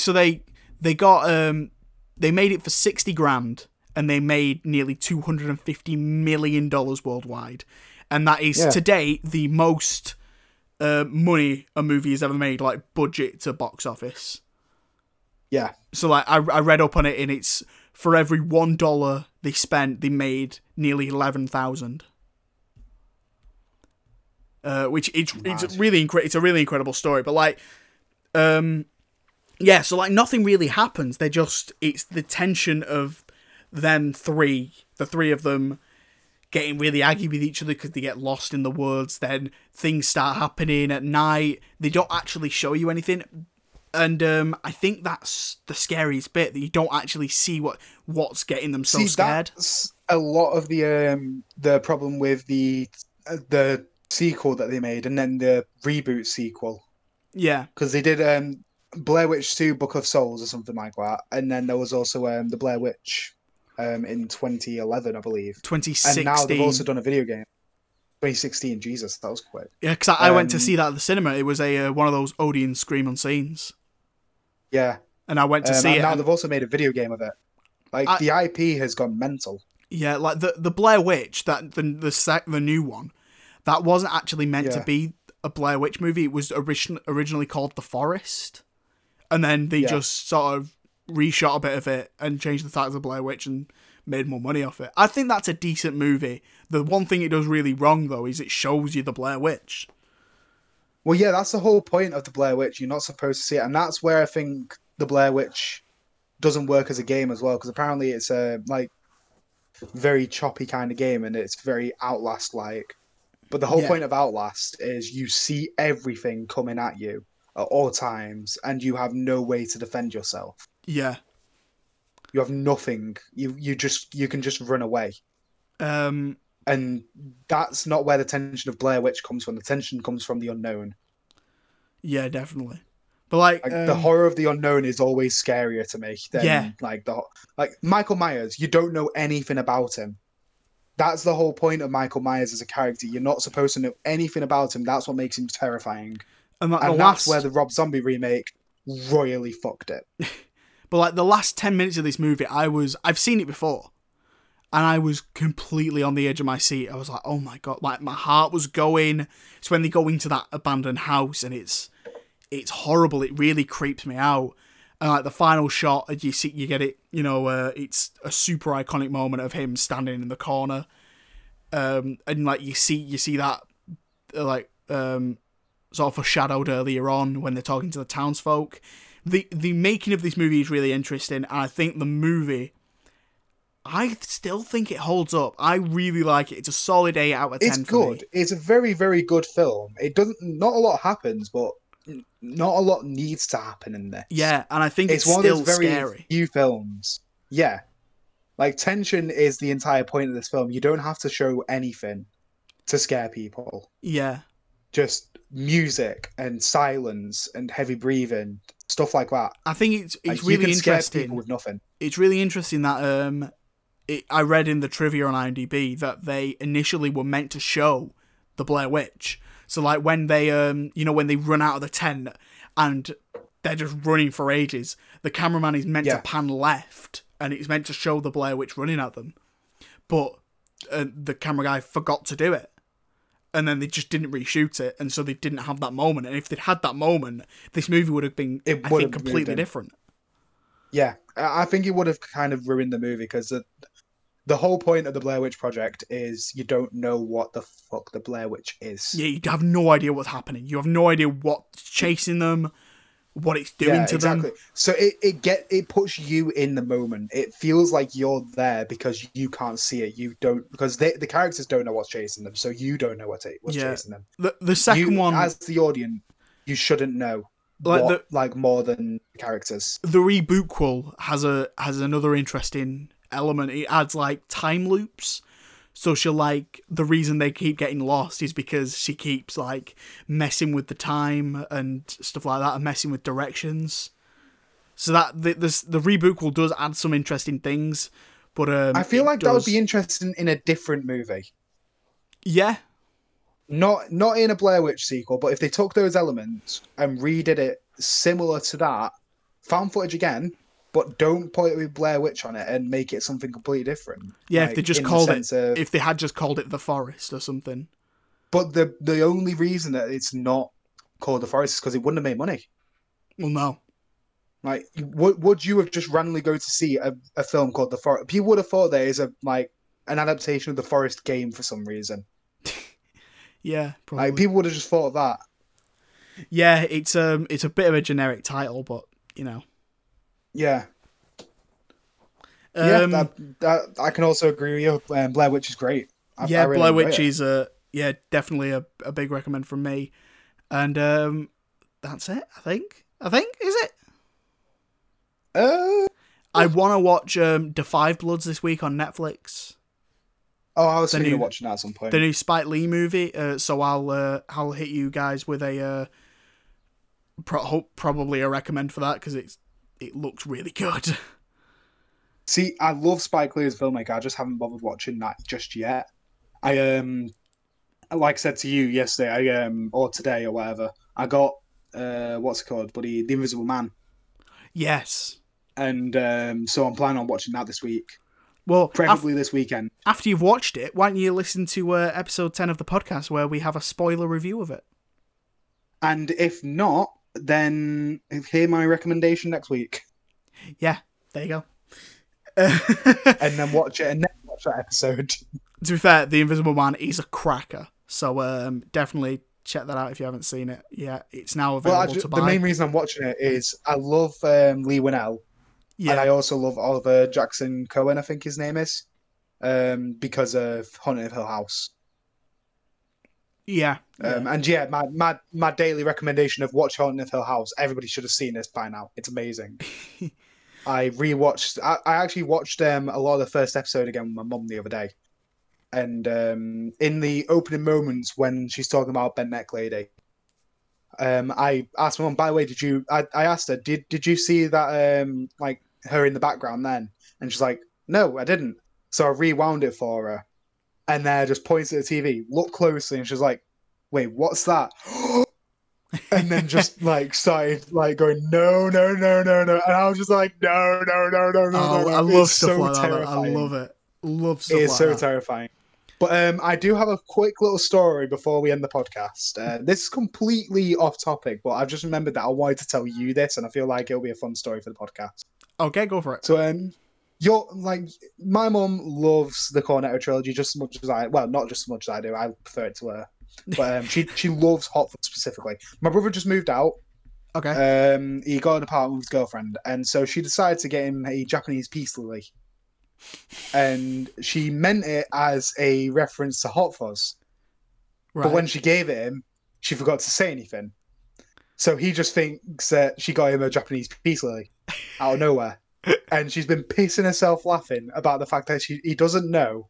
And I've been going mental at her, saying the reason he doesn't know is because you didn't reference it. If you were going to do anything, you should have given it him, and you should have just said, it's for the greater good.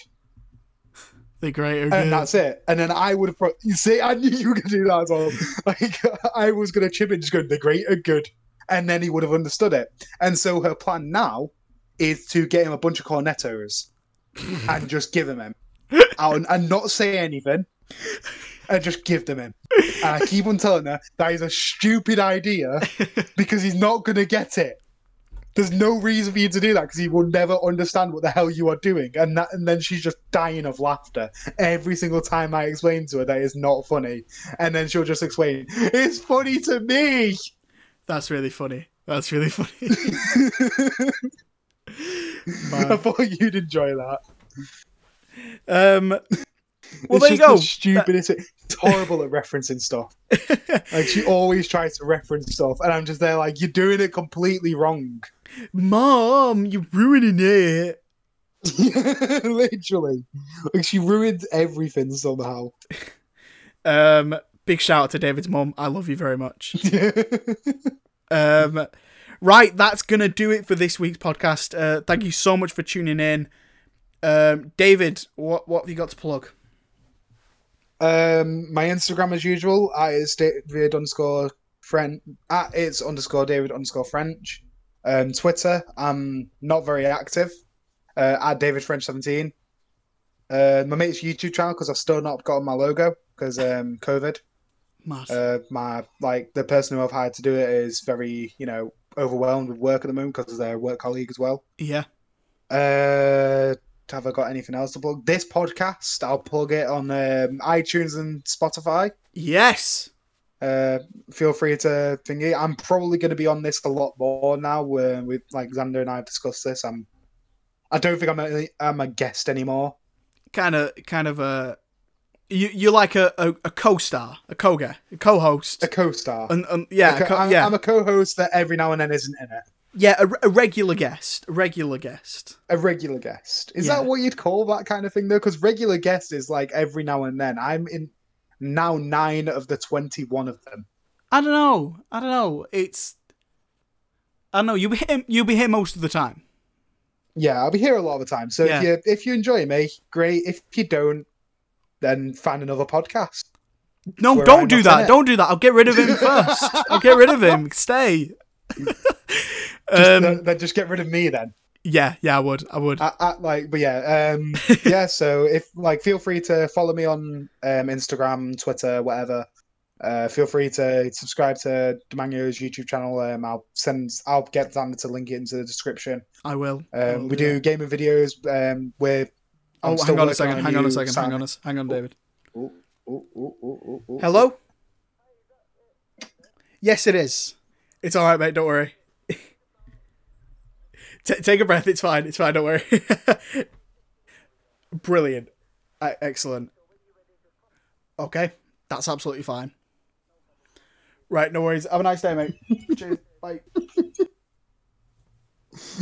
Bless him. I went into Kex early to take loads of my Blu-rays in. And they said, listen, we're going to be packed most of the day. So if you're leaving me here, we'll give you a call and you can come pick up your money. It's like, yeah, that's fine. And so the guys just phoned me and said, was trying to tell me how much he can give me for him. He's like, we can give you 300 and I don't know what's happening. I can't speak. It's like 300. It's all right, mate. Don't worry. He's like, okay, 300 and it's like, take a breath. It's fine. Just chill. Don't worry. We're all in this together. Shout out to that guy at CEX. Shout out to that guy at CEX. I might actually just leave that in, brilliant. Thank you. Subscribe to iKing Ironside. David's on it regularly when they actually upload. Yeah. Lol. We're still working on getting the new DVD upload video done. We are going to be doing Drunk by Daylight very soon, though, because Pyramid Head has been added to the game. Exciting. From Silent Hill. I'm very excited. I've played him a little bit. He's great. He's really good. He's very fun to play, and also he's Pyramid Head. Like, even if he was bad to play, I'd still play him because he's Pyramid Head. Right, guys. That is going to do it for this week's podcast. Thank you so much for tuning in. Thank you to the 10 followers on Spotify so far. Actually, I'm just going to check it now to see if it's been updated because I didn't check it this morning. Yes, big shout out to the 10 followers. That was just a waste of time, wasn't it?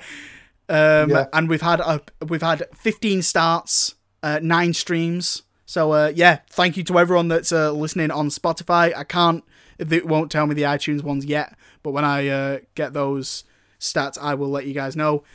Thank you to David again for coming on, as always. It seems as always. And like we said, he'll be here more often now. And subscribe on YouTube. Somehow more often than I already am.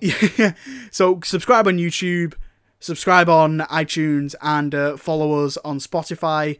I'm working on getting us on Google Podcasts as well, because that's also a thing. We're just going to be everywhere. We're going to be in your face everywhere. Upload to SoundCloud as well. SoundCloud is another one I can work on.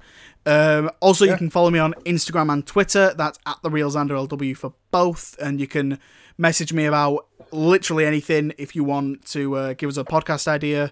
If you want to tell us that we're wrong about this movie, if you really like this movie, please tell us. You can also comment on the YouTube video.